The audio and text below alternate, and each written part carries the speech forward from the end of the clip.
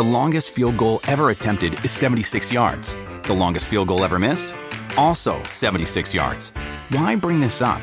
Because knowing your limits matters, both when you're kicking a field goal and when you gamble. Betting more than you're comfortable with is like trying a 70-yard field goal. It probably won't go well.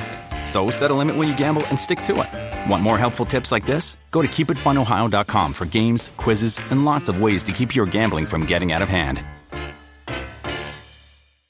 What does motion sound like? With Kizikans free shoes, it sounds a little something like this.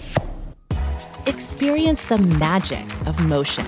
Get a free pair of socks with your first order at kizik.com/socks.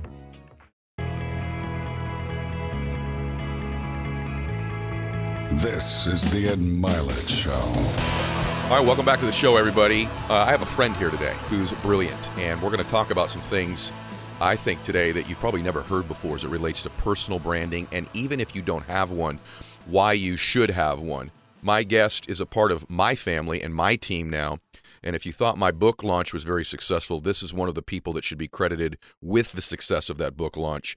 He taught me so many things that I did not know prior to meeting him, and he's going to do that for you today as well. He's a New York Times bestselling author. He's an 8-figure entrepreneur, Hall of Fame speaker. His TED Talks have millions and millions of views. And he and his wife are co-founders of Brand Builders Group, which is the organization that has started to help me with my work and reaching more of you. And he's a friend of mine. So Rory Vaden, welcome to the show today. Brother, what an honor. Working alongside of you has been one of the greatest privileges of my career. Oh, and wow. I mean that. And I'll tell you why. Okay. Because you have the money, you have the followers, you've done the stuff, and yet you are still on fire about the mission. Like, you don't need anything else, and yet you wake up every day and you hit it hard because you are so passionate about reaching people. And like, that's who I want to be in the foxhole with, man. Like, people who, if you're just chasing dollars, like, eventually you go off track or you burn out, but it's like, thank you. You are on fire for the mission, brother. So yeah, thank you. Well, so are you, and I want to surround myself with people that can help me reach more people and also share my values. And you do that. I mean, right instantly when we first met, I go, okay, this guy's special. This guy's special. Big brain. And is going to share some information with you guys today that's going to really change your business, your life, potentially even your family. So what we're going to cover today, just to set the stage, we're going to cover a lot on personal branding, that we're going to shift into just what I would call optimization of your life, personal success strategies, how to be happier and more successful. And Rory just has this very interesting perspective. And a lot of people that you respect and admire, kind of behind the scenes, Rory's been responsible for you respecting and admiring them more, just so you know. And so he's going to help you today, too. So first things first, personal branding. You did this giant study on it, right? And I think most people hear personal branding, they go, okay, I get it. That's why an entrepreneur would need it, or a big-time influencer. But me, I've got a job, or, I've kind of just, I'm working every single day of my life. I don't really focus on, I use social media to kind of show people what I ate for lunch and interact with friends. What did this study reveal? A little bit, tell us some of it. And then what about that? Who should have a personal brand and why? Yeah, so great one. So we had this PhD-led research study. It took us over a year to complete. It's weighted to the U.S. Census Bureau, so the data points would be based on the U.S. But the long and short of it is that when most people think of personal branding, they think of like social media or podcasts or being an author or speaker or like, whatever, websites.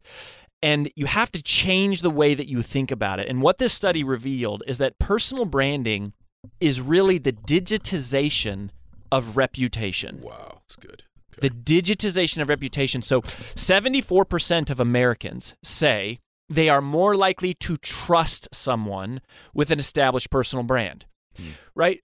So the reason this matters is not because of vanity. Like, not everybody needs a lot of followers. Not everybody cares about a book deal. Like, that's our world a bit and some of our clients. But what we all care about is trust. The trust of our colleagues, the trust of our family, the trust of our our peers, our bosses, the people who work for us. And 74% of Americans say they're more likely to trust you if you have a personal brand, which makes sense because we trust people that we see. Isn't that true? Like, stay on that. Like, celebrities, right? Like, we don't even really know them. In some cases, it's a stage name almost, right? And but because we see them all the time, we actually form an opinion about whether they're trustworthy or not, and we've never even met them, probably will never meet them in most cases. Yet we don't even know their real name, like a lot of times. It's crazy, right? Yeah. So this matters for everybody, you're basically saying. Well, yeah, let me point out some specific ones. I brought the study just because I thought we might grab a few points. But when you look specifically at we asked the question, like, who does this really matter for? And we said, like, okay, do you care? The average American, do they care if like their business coach has one, or their insurance agent, or like, who are the people you care about having a personal brand? And the number one profession out of all of them was doctors.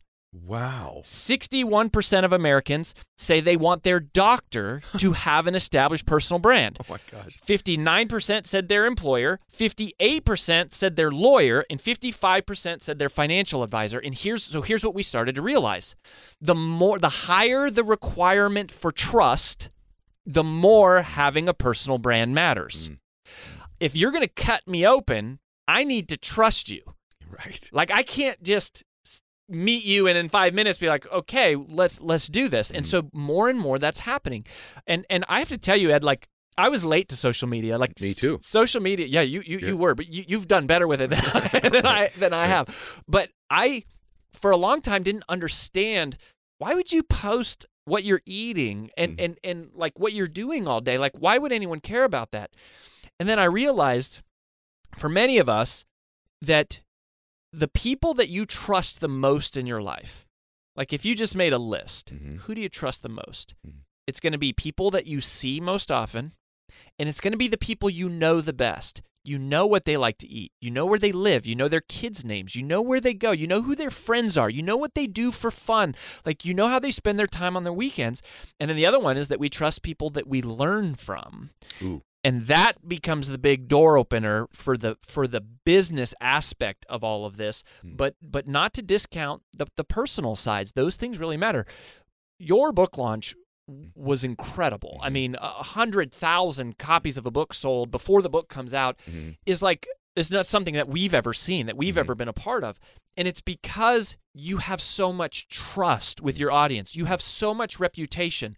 We've never worked with someone that had as much reputation and as much reach as you did. Thank you. So while we maybe taught you a couple things, you're super gracious about that. You did. It was your reputation, our systems, but it was just amplified because at the end of the day, it's about trust. So good. The digitization of your reputation. And that, I've noticed that play for me in different ways too. So yeah, it helped move my book and other things that I do. It helps move this show, obviously having a very significant following. But the trust part of it is more important than even how big the following is. But then there's been other things that have happened for me where different businesses I have, someone's got involved who didn't know me, but then checked me out and went, oh, he's legit because he has a personal brand. Totally. So I think a lot of people think, well, I've got 2,000 followers or 800 followers.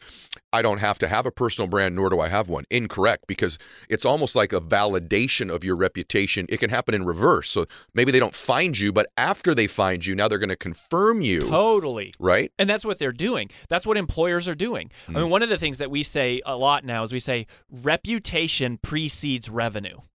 Reputation precedes revenue. People think, oh, I have a revenue problem. You don't have a revenue problem. You have a reputation problem. Not enough people know about you, or they know about you and they don't trust you to get the job done. So when you look at like the business world, it is that. But even if you're an employee trying to get a job, their companies are, their formal hiring process is go look at them on Facebook, go look at them on Instagram, go listen to what they have.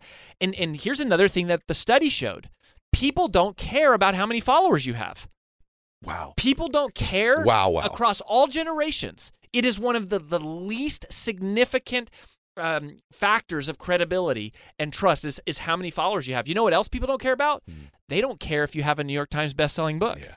Okay. We can prove empirically that people don't value, the public doesn't. Now, the industry Sure, does. sure. But the average person on the street, we can prove, doesn't know the difference between a Wall Street Journal bestselling author, an Amazon bestselling author, a self-published author. They found blogs to have as much credit. If you have a blog, you have as much credibility as someone who is a New York Times bestselling author with the average person on the street. They don't care about followers, but they do care about when they see you, what do you project? What do you believe? What are you about? What are you teaching and promoting? And who are you? Yeah, and I think we're going to talk about how to create that too, because I look at a lot of people's stuff that follow me. Just click on their profiles and I'm just confused.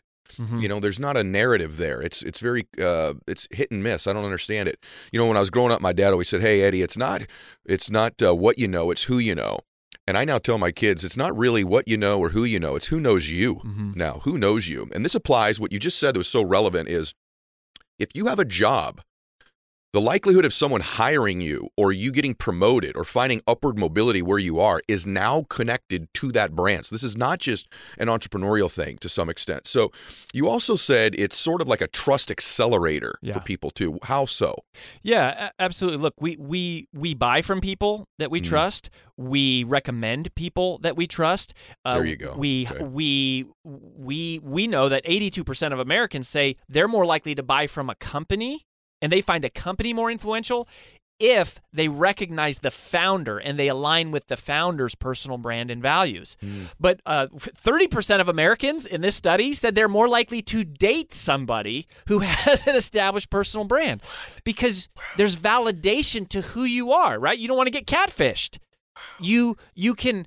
It's one thing to kind of like, fake a profile on a dating site. It's another to go, oh, you have a website and you're on social media. You have all of these different things.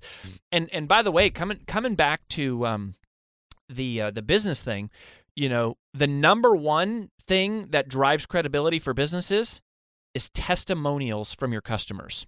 Okay. It is not your credentials.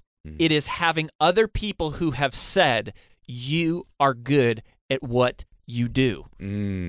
That's how it's done. It's interesting because on social media, it's funny. And a couple businesses that I own now, I'm always telling our folks, like, hey, when you help somebody, whether it be with a financial thing or a real estate transaction or one of our products, like if you could get that put on video where they're thanking you or they're watching the process, because that for me is credibility too. Like that thing about cutting me open, the surgeon, I don't want it to be your first procedure. Yeah. So if I feel like you've helped lots of people, and by the way, lots of people in a personal brand could be 5, right? It could be 8 reviews. It could be 8 video testimonials. It could be written testimonials. Like, okay, this isn't their first rodeo.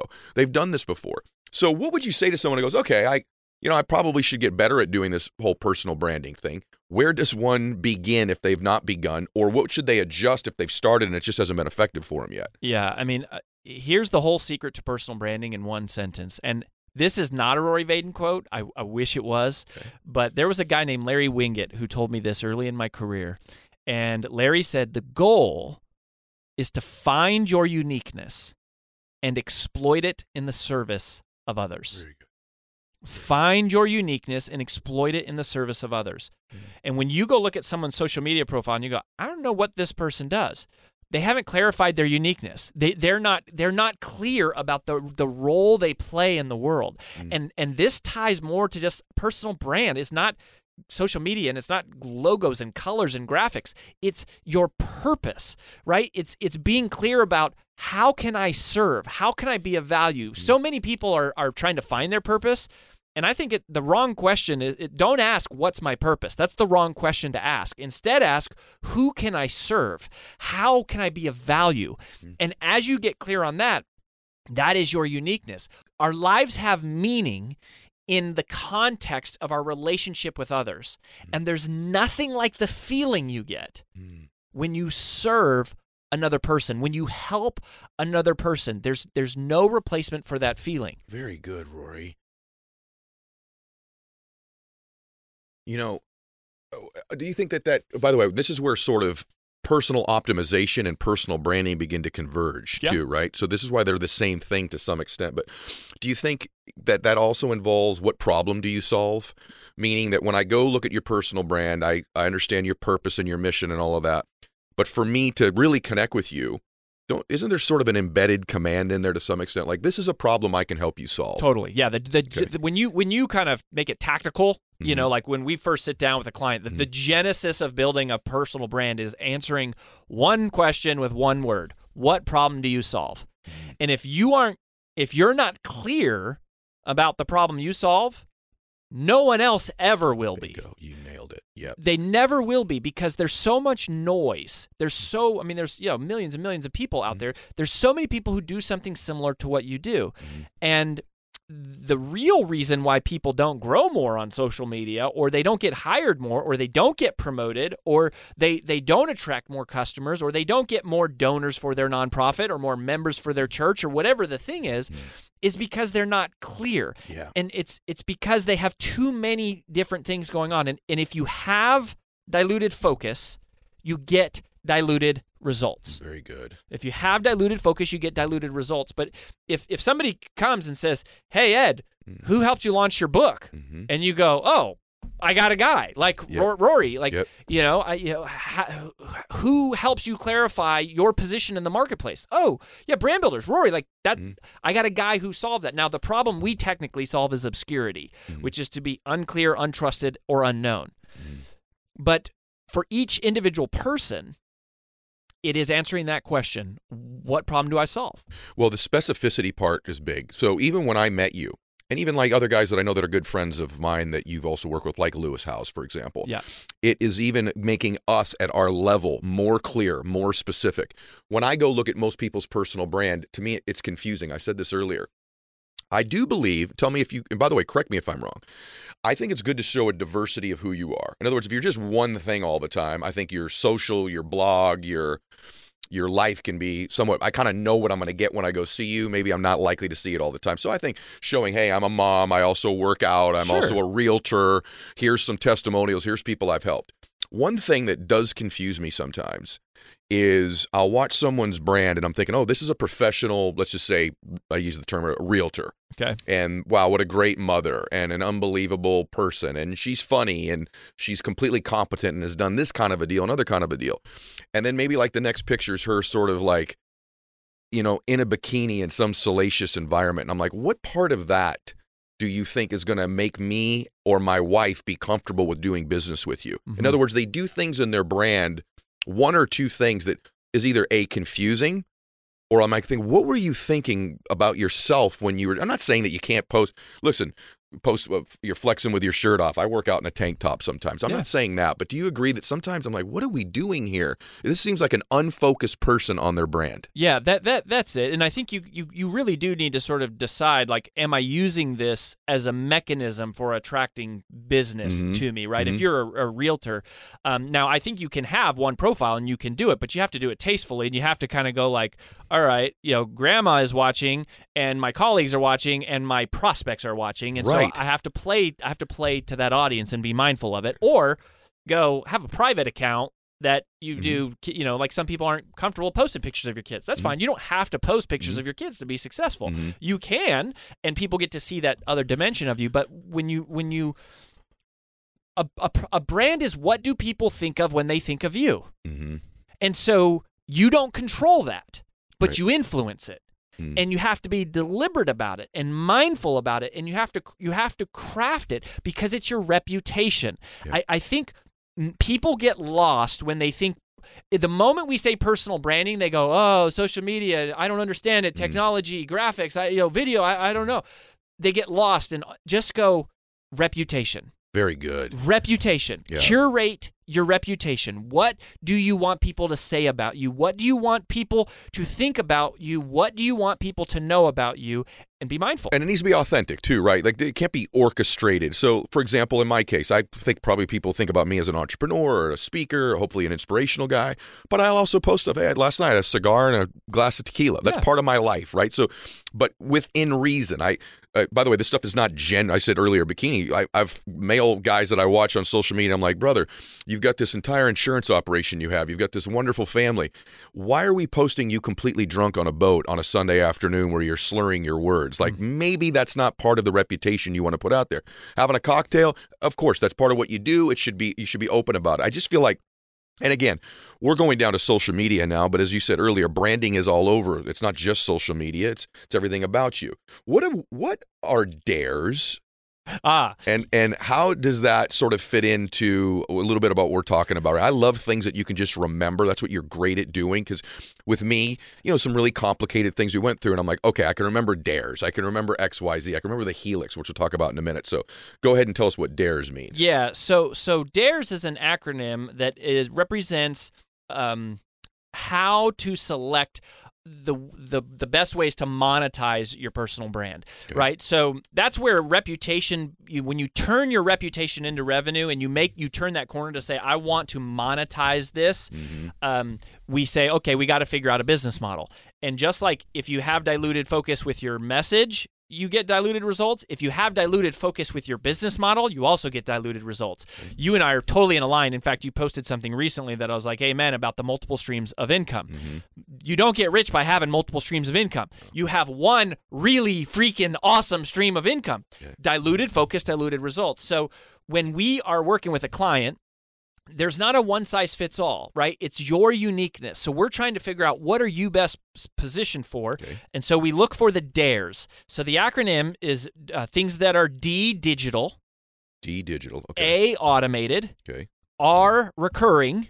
Recurring. E, evergreen. And S, scalable. Digital, automated, recurring, evergreen, and scalable. So if there was a perfect business model, it would have, no manufacturing costs, right? It's digital, so you don't have to ship anything. You don't have to store it. There's not like tariffs and boats and delays. It's automated, meaning people can completely self-serve. Very good. You don't have to have a huge army of people to deliver it. It's recurring, so people are paying not just once, but again and again and again. And, when it comes to the valuation of a company, recurring revenue is tremendously valuable. Evergreen means it never needs to be updated. Ooh. It never needs to be updated. You do it once, and then scalable is you can add an infinite number of customers without adding additional infrastructure. So that's the ideal. That's the ideal, but it doesn't exist. Right. Because some of these work in conflict. So like, for example, recurring and evergreen tend to work in conflict because recurring revenue means I'm going to pay you again and again and again, but evergreen means you never need to update it. So you're not likely to pay again and again for something that doesn't need to be updated. By the way, Netflix is the closest business that I've found that has all of these, but even Netflix has to always add new content. So it's evergreen in the sense that you have access to this library, but they're always adding new content. But it's not that one is better than the other, right? I mean, Sarah Blakely, sells Spanx. Our friend Jamie Kern Lima, right, does It Cosmetics. Those are physical items. They made tons of money. Of course. And then you've got, other info marketers who sell courses or whatever. And a lot of our clients are professional service people. They're lawyers and they're accountants and they're doctors and they're chiropractors. So they're selling a service. Let's talk about them for a minute and a little bit of this brand DNA helix, because this is why you're so great. So there's 6 parts to it. Let's talk a little bit about that. So this is help all of you go, okay, what do I do? Right? Like how do you figure this out? Why do I figure this stuff out? So go ahead. Yeah. So if you say, okay, the goal is to find your uniqueness and exploit it in the service of others, then the question is, how do I find my uniqueness? Yes. And that is literally $1 million question. I mean, that is the first thing everyone hires us to do is go. And so we have this brand DNA helix, these 6 questions. And if you were to answer these 6 questions and you just sort of like brainstormed them and put them all the answers on the table, the intersection of the answers is your uniqueness lies at the intersection. So the first question we already talked about, which is what problem do you solve? Okay. So what are the problems you can solve for other people? You make a list. The second question is what are you passionate about? Like, what are you on fire for? That's how we started, right? Is I love you because you're on fire. You're not just on a mission, you're on a crusade. Stay there. I want to stay right there because this is brilliant. I bet no one's asked you this before. Do those have to necessarily be connected? In other words, the problem I solve, what if what I'm passionate about is slightly different than the problem I solved? I'm going to scramble you here a little bit because I've thought about this. When I started in the business, I was solving financial problems for people. Yeah. But my passion was actually to help children because I was working in an orphanage. Yep. But when you would get around me, you'd say, this guy's unbelievable solving these financial problems. And he's doing it because everything he does, 20% of it's going to help these orphans and these kids. And so the convergence of those two things, even though they were different, worked incredibly well for me. I know ideally the problem being solved would somehow be correlated to the passion. I get that. But does that necessarily have to be the same thing? I think that it almost never is in the beginning. Great. Okay. In fact, the fastest path to cash is to figure out what problem can you solve the fastest for somebody else. Okay. So I'll give you an example.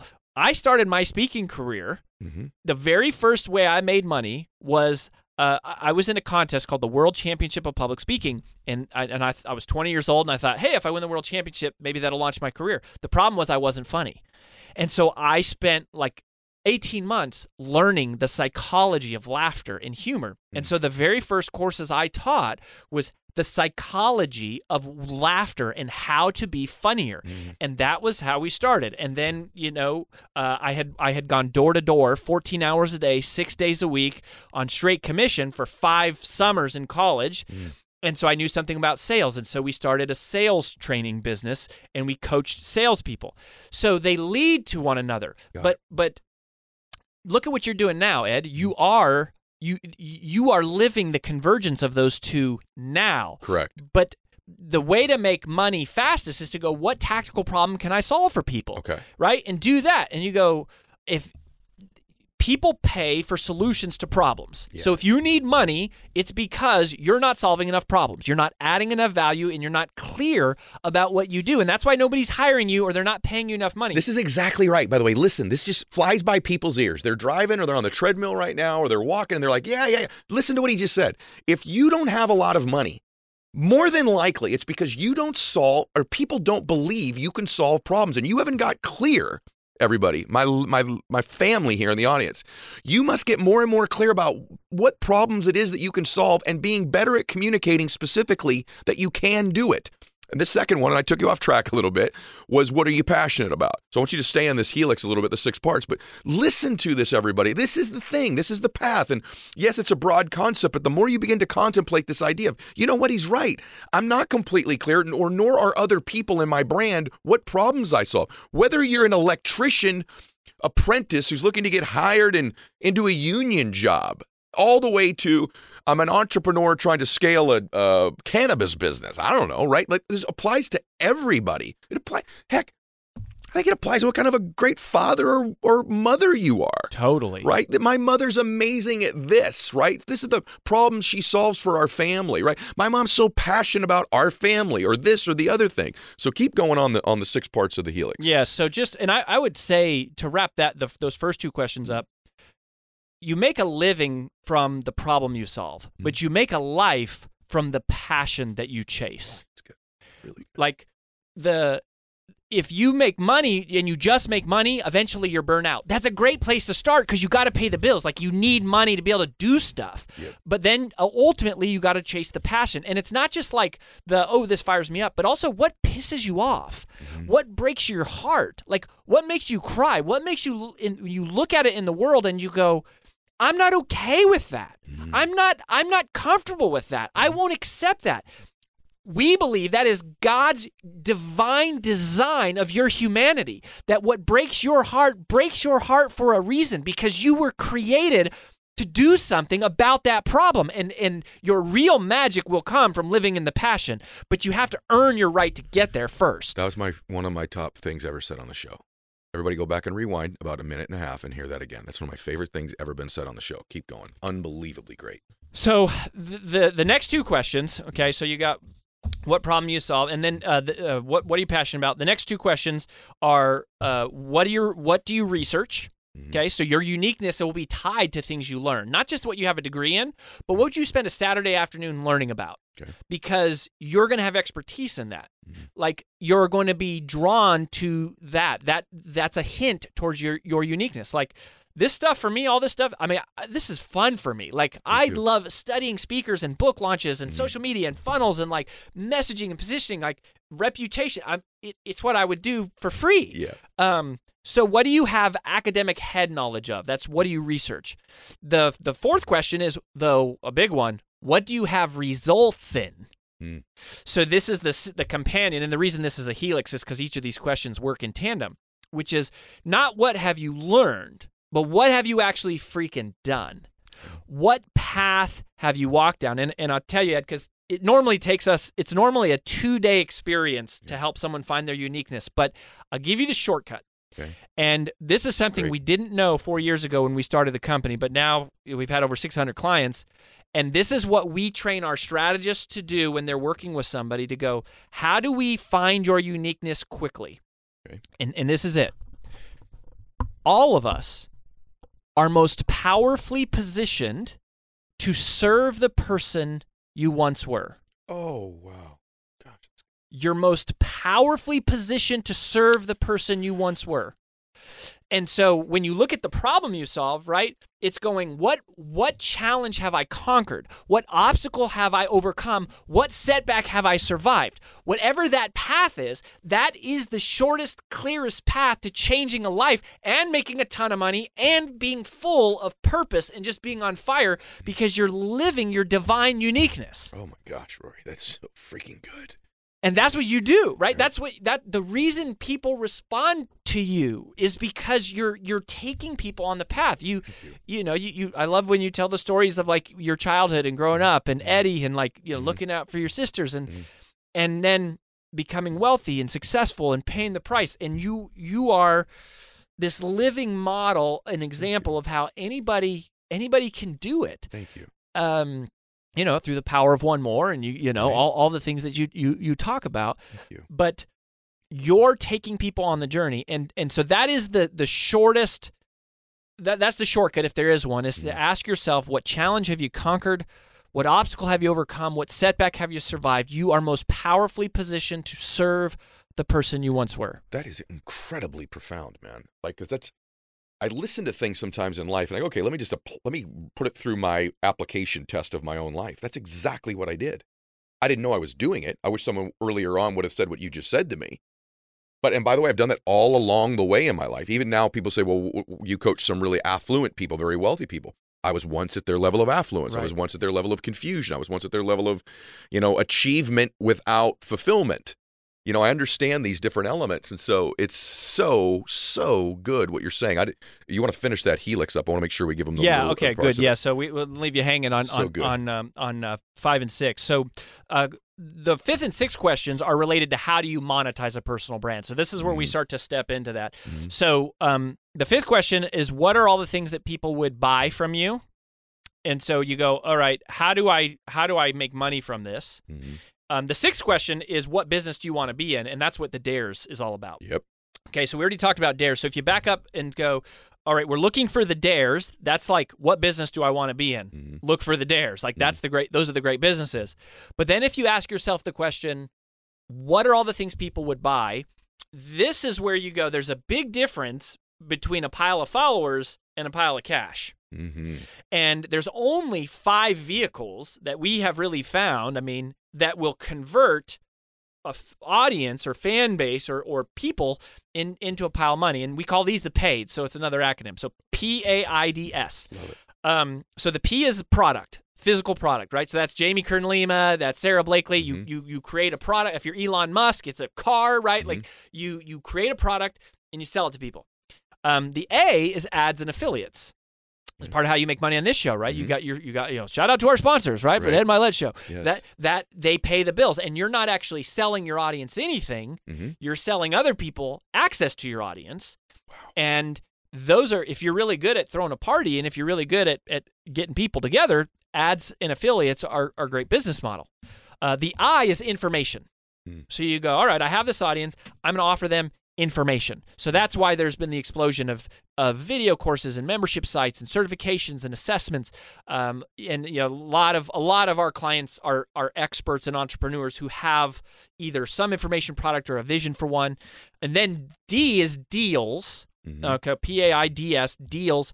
Deals are usually more advanced. So that's book deals, movie deals, TV deals. It's when a third party is paying you a set fee for the creation of something, regardless of how it performs. It's usually tied to royalties. Okay.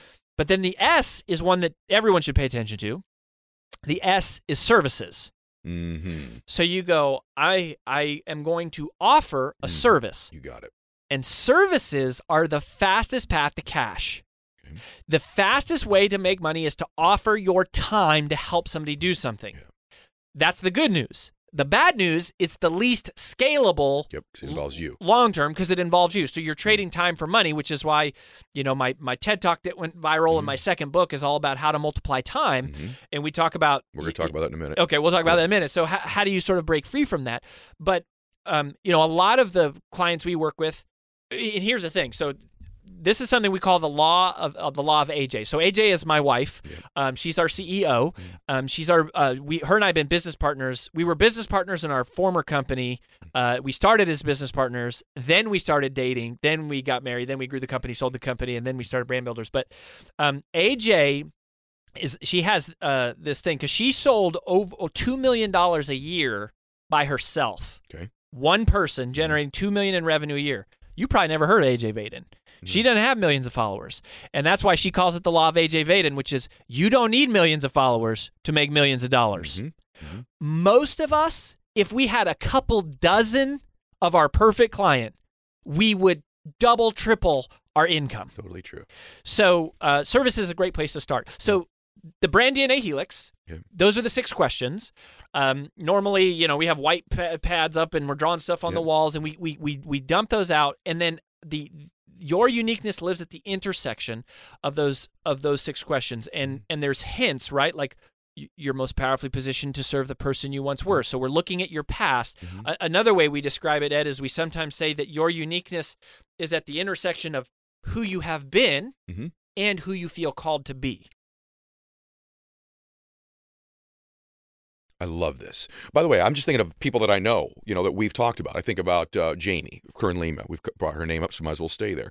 This is someone who really struggled with insecurity about her skin condition that she had and wanting to solve that problem. And then she goes on to help millions of women feel more beautiful that were not feeling that way prior, potentially. I think of someone like Andy Frisella, my partner in my coaching program. This is a guy who was, 150 pounds overweight and know what it felt like to feel good about himself and struggle with that. And now he's powerfully positioned to help people get fit and healthy in their life. I think of someone like me. I struggle with self-confidence. I come from a place where I didn't have a lot of inspiration in my life. I was broke. I'm powerfully positioned to help people who lack self-confidence or lack self-esteem or need inspiration or want to become wealthy or want to live a better life and a more functional life. And so this is just brilliance, bro. And it's like if someone would just listen to the show and go, I'm going to give myself the gift of just contemplating some of these questions that Rory's asking that the two of them are talking about on the show. There's at least something so far we've covered, and we're only halfway through, but that we've covered that would change your whole life, your business life, your emotional life, your purpose in your life, how you feel when you get up in the morning, etc. Did we go through all 6 or yeah, we did. We hit all 6. Because I want to make sure, because this other little thing you say here, it's not little, but for me, it was huge. But it's this: how do I become known as a leader in my space? And you call it Sheehan's Wall. Yeah, this has to be talked about. Yeah, we have to talk about this. So this is actually we named it Sheehan's Wall after Peter Sheehan, who was a colleague and a mentor that originally taught it to me, and we've adapted a bit. But basically, in any industry, in any vertical, in any market, there's 2 groups of people. There are people who are unknown. They're struggling with obscurity.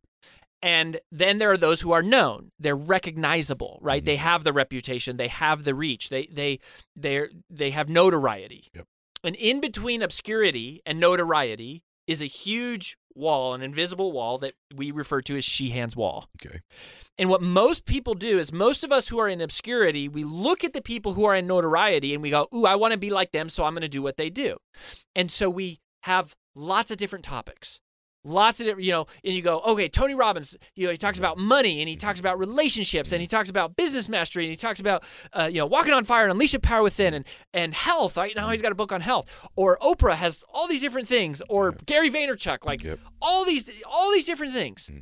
And what happens is we bounce off the wall. We have too many messages to too many audiences, too many business models, and when you have diluted focus, you get diluted results. And so you bounce off the wall. And so the key to breaking through Sheehan's Wall is to find your uniqueness. Find the one thing that you can do as good, if not better, than anyone else in the world, and you break through that wall. I mean, if you think about breaking through an actual wall, if you just took a sledgehammer and you were hitting all over, like, you wouldn't do anything. You have to hit the same spot over and over and over and over, and eventually there will be a little crack. And once you get that little crack, then then it opens, and then it opens, and then you burst through, and then the whole wall comes down. But you have to find that area of specificity, which we believe is in everybody. We believe it is a part of God's design for your life, that you have that uniqueness, but you can't be all things to all people yet. At some point you can.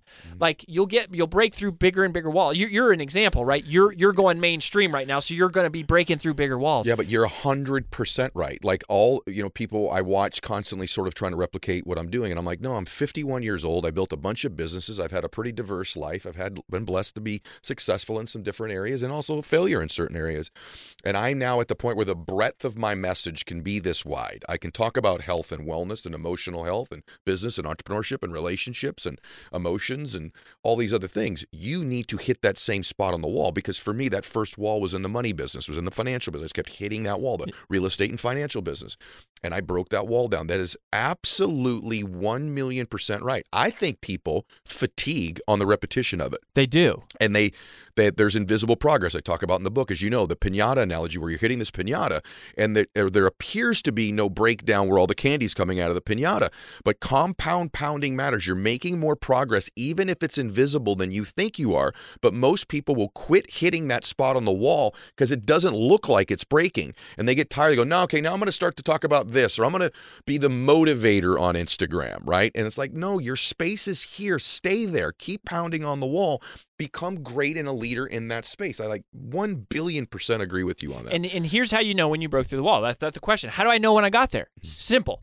When you're on the obscurity side of the wall, everything is push. Everything is hustle. Everything is fight. It's claw. It's persistence. It's just like go, go, go. Once you're on the notoriety side of the wall, everything is pull. Everything, all this stuff is coming at you. You have more than you can keep up with.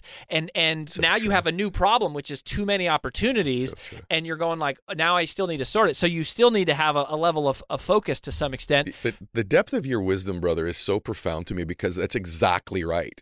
Then the problem is the ladder. And I'm struggling with this. Like, what do I say no to? There's all these different things. There's a thing that just occurred to me as we were talking. It occurred to me about 15 minutes ago, but I wanted to wait because I wanted to stay in this flow, which is that I'm beginning to really believe that there's a correlation between this idea of personal branding and beginning to just understand who you are as a person. That there's a correlation. Forget the business stuff, the money flow, the funnels, all these other things, your career. It's like the work you would do to get good at this is the work you should do to improve as a human being, right? That'll make you happier to know this is who I am. This is what I stand for. This is what I refuse to let stand in the world. These are the things I'm passionate about. This is what I'm angry about. This is what I'm strong about. This is what I feel good about. This is what makes me feel alive and home. I'm going to discover why I was born. And they're correlated. There's a connection between all of these business things we're talking about and your spirit and your well-being as a human being, as a soul on this earth. There's a correlation between, which is why it is so profound. Do you feel that way? Totally. And when you're sitting in your uniqueness, like when you occupy that space, you can't be stopped. Yeah. You are put here on this earth to do something that nobody else can do. Yeah. And once you find it and you're sitting in it and you occupy it, you're activated. You are lighting up, and that's what it takes to break through the wall. Yeah. Right? It takes that passion, it takes that fire, it takes the divine. Like I tell you, I text you this all the time. I'm like, Ed, you're anointed. And you don't even know this story, but in January of this year, there was a church sermon, and we were leaving church, and the pastor asked us a question: what do you feel God prompting you to do that you're not listening to? And so we're leaving, and AJ asked me, and she says, what was your answer to the question? And I said, this is so weird, babe, but I feel God telling me, go all in on Ed Milet. Oh my gosh. Wow. And I was like, but it doesn't, the problem was I didn't know you. I had just, John Gordon, our mutual friend, had just email introduced us, but it was just a very casual thing. And I said, I don't know. But and then, that makes me feel wonderful. A few days later, well, that is what happened. I'm when you find your uniqueness, you make yourself available to be used in the way that you were intended. And look, here's the thing about service, right? Remember the second part of what Larry said, exploit your uniqueness in the service of others. When I'm achieving, like when I'm competing, there's wins and there's losses. But when I am serving, there's only wins. So true. I cannot lose. Like when I am here available to be used. And look, I didn't know if Ed Milet was going to say, oh, I like this Rory guy. I'll talk to him, right? Yeah. You have access to anybody in the world. Right. But you said something about it, said, I'm going to invite you in. Maybe because I was there available to be used. Maybe it was divinely orchestrated. Maybe you just had a practical problem in the world at one specific moment in the time, and I happened to show up and be someone who had the practical solution. Whatever it is, it all works together. It was all the above, and it was also, I sort of know when I'm with someone special. I think all people are special, but some people arrive and own it. And they exude that energy. And other people that are just as special, they just haven't accepted it about themselves yet. Like just watching you talk about this, I'm watching your eyes, like there's a emotion tied to it for you because our convergence of our spirits together has already helped millions of people. Had we not met, some of those people would have never been reached before. And I'm like immensely grateful for it. I'm also sitting here thinking, I only do 52 of these shows a year. And I'm so grateful that I get to do it and that you and I are sitting here right now. Like, this is awesome. I'm so glad you showed up this freaking good today. You know what I mean? Like, it's so good, and it inspires me. And I said we're halfway done, and we're almost 3/4 done, just simply because it's flown by for me. I thought we were only talking for 20 minutes. It's been like 45 minutes already. So I want to talk a little bit about getting started on this, because one of the things you talk very eloquently about is procrastination, and you have another term for it, which I really love, which makes people feel a lot better about the fact they do it. But so here's why I want to attack this next. Okay, I got to get on this. Yes. I'll do it later. Okay, I know I need to do it. I need to do a little bit more research on this. Okay, I know I need to do it after the summer's over when my kids go back to school. I know I need to do it, but right now I'm just really unclear about it, or I'm not feeling it, or I've got to wrap up this project. And it's just, we just get around to getting around to being the best in our life. And so it's a major factor. And to me, it's one of the very few certain things that blocks people from ever experiencing their potential is this notion of, okay, it's delayed procrastination. First off, I love what you call it. Do you suffer from it? And what can someone do right now to stop doing that? Absolutely. So this is great, because this takes me back to how I broke through the wall. So my very first book, Take the Stairs, you mentioned, so it hits the New York Times. This is how I broke through the wall, and that book solves the problem of procrastination. And there's actually 3 types of procrastination, okay? So the first one is classic procrastination. That's what we all think of. Consciously delaying what I know I should be doing. Mm-hmm. Okay, I know I should go to the gym. I don't want to do it. I know I should pay my taxes. I don't want to do it. Okay, that's classic procrastination. That's not the most dangerous type, though, because we know when we're doing it. The second type of procrastination is a term that I coined, we coined, called creative avoidance.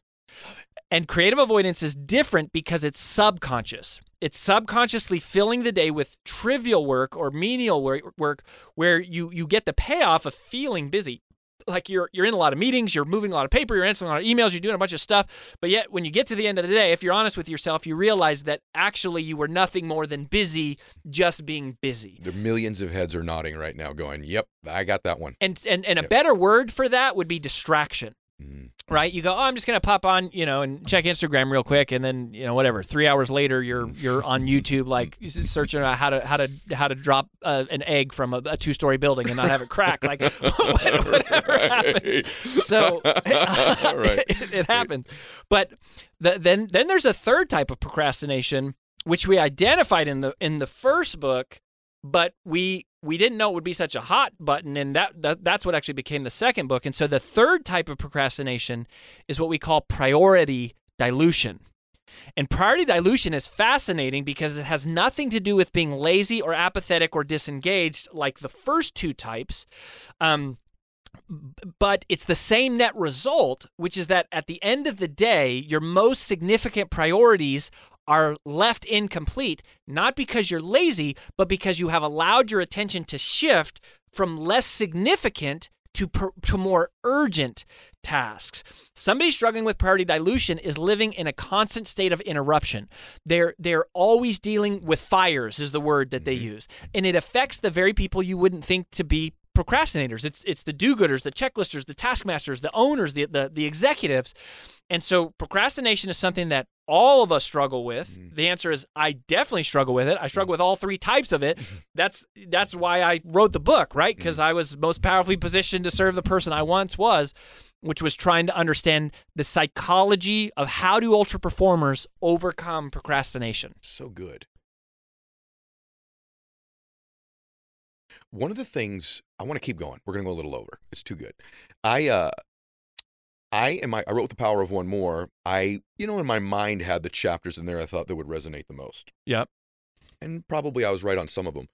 But the one that I had on there on time, multiplying time and efficiency, surprised me at the diversity of people that it resonated with, the different strategies that I teach. I thought that was like your 3-day day? Your 3-day day? My 3 days in a day. Yep. And I thought to myself, that will resonate with only really high achiever entrepreneurs, right? That'll be that one chapter that they'll all get. But the people that aren't certainly in that space, it won't resonate. Actually, not true. I really resonated with a lot of people. And it's not the most resonating chapter in the book, but it's one of them. And you talk about this idea of sort of multiplying your time. Yeah. And I'm just fascinated with your take on this because you've got this idea of procrastination or creative delaying or whatever the heck you're going to term it. The three types is brilliant, by the way, as always with you. But what about this idea of multiplying the time? Because someone's saying, okay, I got to do this personal brand, but my kids are in soccer. Yeah. Or, I'm getting my degree right now. I'm a junior in college, or I'm getting my MBA, or I've got my main business. My husband works as well. I've got to make sure that I at least work out, and I'm just like, wow, there's 4 seconds left in the day for me to do this. Yeah, let's be real about it. So that's the struggle, right? Is like, and what's crazy is you go, how is it there's more books written on time management than ever before, right? There's more courses, and yet we all feel more busy, buried, and behind. One of the things that was in our research study, 38% of people are checking their email and social media in the bathroom. Yeah. Like, what could be more efficient than that? Like, there you are doing 2 things at once, sometimes 3, and like you're just like you're using every single second. Yes. But we're still never caught up. We're still overwhelmed. We're still buried, and it's because we don't understand how to multiply time. And I think the biggest reason we don't know how to multiply time is because you've been told your whole life the one thing that is impossible to create is time. And it's wrong. It's totally Everything you know about time management is wrong, but this is above all. Now, here's the thing. So when we say multiply your time, Ed, I mean it literally. It's not a superlative. I'm not exaggerating. I mean it literally. Now, there's nothing I can teach you that will create more time inside of one day. So we all have the same 24 hours, which is 1,440 minutes or 86,400 seconds. I can't give you more time in a day. But that's exactly the problem, is that most of us live in the world with a one-day paradigm. We wake up and we say, what's the most important thing I have to do today? It's a one-day paradigm. That's not how the multipliers think. That's not how ultra performers think. What we noticed is they're not thinking about today. They're thinking about tomorrow and the next day and the next day. And we call that the significance calculation, right? So Dr. Covey introduced importance and urgency, and we added a third dimension of that, which is significance. So importance is how much does it matter? Urgency is how soon does it matter? But significance is different. Significance is how long is this going to matter? And when you make the significance calculation, you break free of the paradigm of one day. You start thinking about the future, and this is how it's possible to multiply time. I can tell you in one sentence. This is a whole book, my whole TED Talk in one sentence. You multiply time by spending time on things today that create more time tomorrow. Oh, very good. You spend time on things there are certain things that you can spend time on today that create more time tomorrow. And this is a whole nother subject that we were kind of breaching here, but like online bill pay is a great example. You would go, if I said you have 2 hours in your day, you should set up online bill pay. People would be like, what? That's stupid. Like, what a trivial, insignificant use of my time. And I'd say, no. That's not how a multiplier would look at it, because a multiplier knows that if you spend 2 hours today setting up your online bill pay, and it saves you 30 minutes every single month from paying your bills, then after just 4 months of time, you will have broken even on that investment of time. And every month thereafter, you will be getting something that we call ROTI, return on time invested. It's creating time. Another flagship line. So the book's called Procrastinating on Purpose. The TED Talk's called How to Multiply Time. One of the other flagship lines is, automation is to your time exactly what compounding interest is to your money. Outstanding. It's while you were talking, I'm like, this is the difference between spending time and investing time. Yes. And then you come up with compound interest, right? Like, there are some things you're going to do where you're spending time. You have to have parts of your day and your life where you're investing time. This time I'm investing is going to pay a return for me at another point. Most people just spend their time. What's incredible is Rory and I had not met when I wrote my book, but in the book, as you know, I use the term multiplier over and over. I even have a chapter called What's a One More Multiplier? As a person, you can add people to your life who are multipliers also, to your organizations, to your personal life, to if you're a coach, to your sports teams, etc. Where'd someone begin on this, Rory? So let's go to social for a minute. Give me a little bit of your vision. You're a visionary dude when it comes to this stuff, because I'm in it. Sometimes you have the ability to be above it. So I'm in it. I'm operating every day. I've got a podcast. I've got a YouTube. I got a TV show. I got Instagram. I got LinkedIn. I got Twitter. I got Facebook. I got, my personal interviews that I do. I got my speaking. I got all my businesses. So I'm in it a lot. It's important to have people around you who are above things, or at least listen to a show like this. Okay, I want to build my personal brand. I know some of it involves social media. At least some of it probably does, right? If I'm going to have it. I mean, in some way, shape, or form, probably going for it. That's the current mechanism. That's one of the current modern day mechanisms. Where do I go? So do you like TikTok, Instagram, LinkedIn, YouTube? You don't care about the profile? And what would I just do first? Like, okay, I got an Instagram account. I got 1,700 followers. I post once a week. I post some stuff on my story. And I know it's a broad question for a real diverse audience. We have people here that are welders, fitness models, high-end CEOs of companies, influencers. I've got, everybody on the planet. Or different, not everybody on the planet listens to my stuff, but diverse backgrounds on the planet. What would you say? Well, straight up, I mean, legitimately, the first thing I would tell you to do is go to freebrandcall.com/Ed Mylett and request a call with our team. Because the first thing you need to do, like, people ask all the wrong questions, which is, should I be on social? Should I write a book? Should I be a speaker? Should I do a podcast, right? And we're all lost in the tactics. The first thing you have to do is find your uniqueness. You have to zero in on your purpose. You have to get clear on your identity. Identity is another thing that you and I share a lot in common. Like the power of knowing who you are and why you're here and who you're meant to serve. And I mean, forgive the humble brag, we're the best in the world at helping people find their uniqueness. Like there's just not, our uniqueness is helping people find their uniqueness. So there's just not anyone better. So I would say check out freebrandcall.com/Ed Mylett. Now, separate of that, you could take what we've talked about here and, whatever, and kind of try to take yourself through it.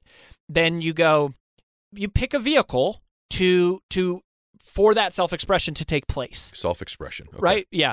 But here's the thing, to this whole conversation about multiplier, reputation is the ultimate multiplier. Reputation is the ultimate multiplier, right? Like when John Gordon introduces me to you, or you go, oh, you worked with Lewis Howes, or oh, hey, like there's these other people that I know that you've worked with. That matters. And then, we develop a relationship. I mean, one of my favorite concepts that you talk about in The Power of One More is how you're not as far away from success as you think. You're not. You're one more attempt, right? It's one more strike at Sheehan's wall. It's one more hit at the pinata. You're one relationship away, right? And what I'm realizing is that in a way, you needed me. I was that relationship for your book launch. Absolutely. And I need you, right? Like, so it can be that fast. But your reputation matters. So in an all practical sense, the platform doesn't matter. Okay. It's not, is it Facebook? Is it TikTok? Is it LinkedIn? I don't care. Pick one and focus on it, right? If you have diluted focus, you get diluted results. Pick one and do it. And people are like, oh, well, like what technology, like what CRM tool should I use? Doesn't matter. Like the best answer to that question is not what's the best technology. It's the one you're most likely to implement. You're right. That's all that matters. You know, the one thing on that too is like when we met, so how much what you've said today is valid. We met, I saw your uniqueness, right? Like, okay, this guy's different. This guy's special. I believe this guy can help solve my problem. But it was confirmed, frankly, when you said, by the way, and this is just the one person. There's lots of people you've worked with, but you said, actually, there were two. You said, you know what? I've helped Eric Thomas and I've helped Lewis House. I said, cool. And we hung up and then I confirmed. And that, I didn't know that. That reputation was confirmed. So that's why that what you said earlier, that endorsement from someone else, even it doesn't have to be a well-known person. I don't have millions of followers, right. But it was testimonials. Testimonial is what confirmed what I already felt. I saw the passion, I saw the talent, I saw that you could solve some problems for me, and the testimonial confirmed it. So like we are literally a living example of the things that I don't care if you have a gardening business, you're a landscaper, you had better have a couple testimonials that I can call or that I can interact with or that you can show me that tells me you can solve my problem or help my family be happier by having a more beautiful landscape design at my house or whatever it might be in your life. You're 1 billion% right about this stuff. Okay, last question for you. First off, I want to thank you for today. So I know it flew by, didn't it? Can you imagine already? So fast. I want to thank you because there's a million podcasts that you and I can do together, and I'm going to have you back because I know everyone's going, hey, I didn't know this guy before, and man, I like this dude. This dude is special, and we've got all kinds of diverse stuff that you and I can cover. But the last thing I just want to do is on success overall. Yeah. Okay. There's a profile. You talk very eloquently about how our brains are not really wired to produce success. Yeah, not. Right? And so this is something, it gives everybody kind of a break mentally. So like, wow, he's right about this. So I just think I wish we kind of stuck this in the beginning because I think it's such a great point that you make. Hopefully everyone's still here listening because it's been so valuable.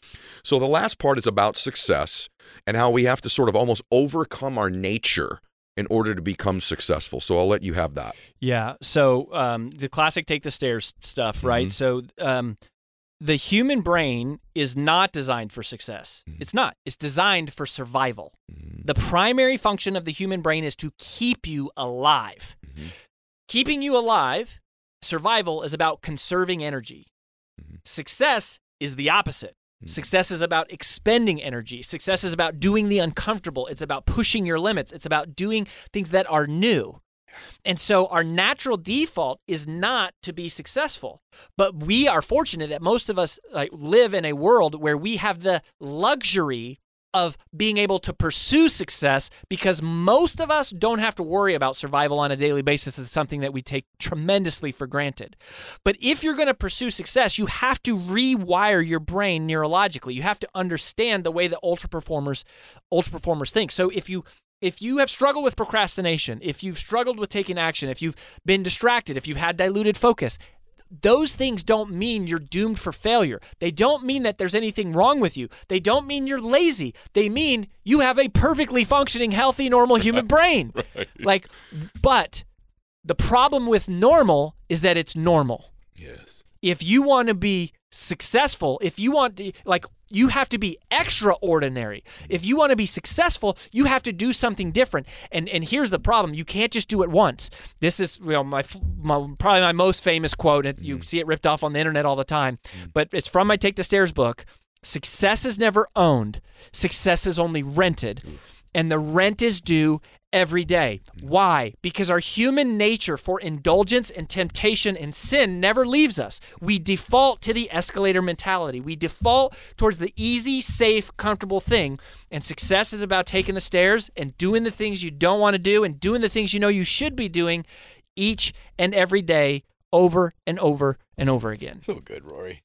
So good, man. I just love you. I'm so glad we did this today. I'm so glad you're in my life.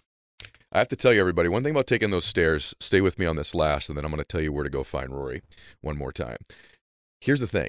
The thing I know about ultra performers is their threshold for what they must know before they act is lower. And for people that struggle in life, they've got this huge threshold. I've got to know so much before I will take action.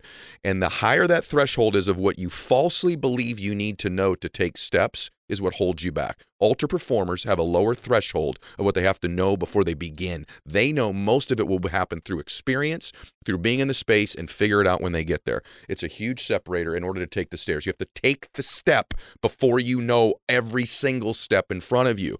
You can't wait to know all the steps and all the information, or you'll never get going. So great communication between the two of us today. Where do they go to get you? Yeah, so freebrandcall.com/Ed Mylett. Like, okay. if that is where we want to get to know you, right? Okay. We work with people one-on-one. Like, we're a human-based, like, that's how we work with people.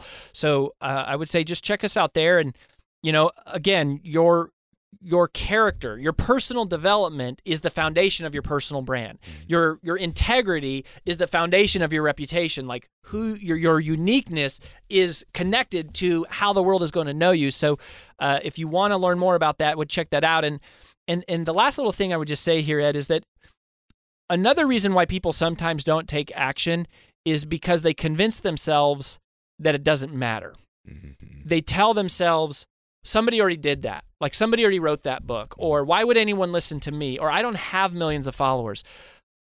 But I'm telling you that if you have a calling, like if you feel some type of an urge to be like, I feel like I have a message I'm supposed to share with the world.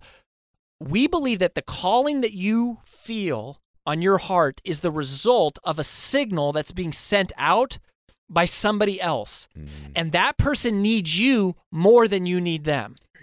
And they only can get it from you, right? It's the law of frequency. They are tuned into your frequency for whatever reason. They don't need whoever that other famous person is. They need you. They connect with you because for some reason you're like them or you connect with them. And so if you feel that calling, I'm telling you, it's because somebody is out there right now begging and pleading and perhaps on their freaking hands and knees praying for answers to questions that you have already solved. They're looking for a path that you have already walked down. And so it is your obligation to exploit your uniqueness in the service of them. Good. I also think you can document you walking down that path to inspire people, even if you're not finished with the path. Yes. By the way. That connects with people. If you're starting to lose weight, document it and say, I'm beginning this process. I'm going to take you on my journey with me. You're amazing, Rory. By the way, I want to recommend to everybody again, Get the Power of One More, written by Ed Mylett. I hear that guy's pretty good. Do it. And follow, if you're listening to this on any audio platforms, go subscribe to YouTube so you get some of my video content. If you're watching this on YouTube, go subscribe to Spotify or iTunes or Apple or one of these places where you can get audio on podcasts. Follow me on all social media platforms as well. Share today's show. And I want to remind you, you were born to do something great with your life, and there's power in doing one more. God bless you. Max out. This is the Ed Mylett Show.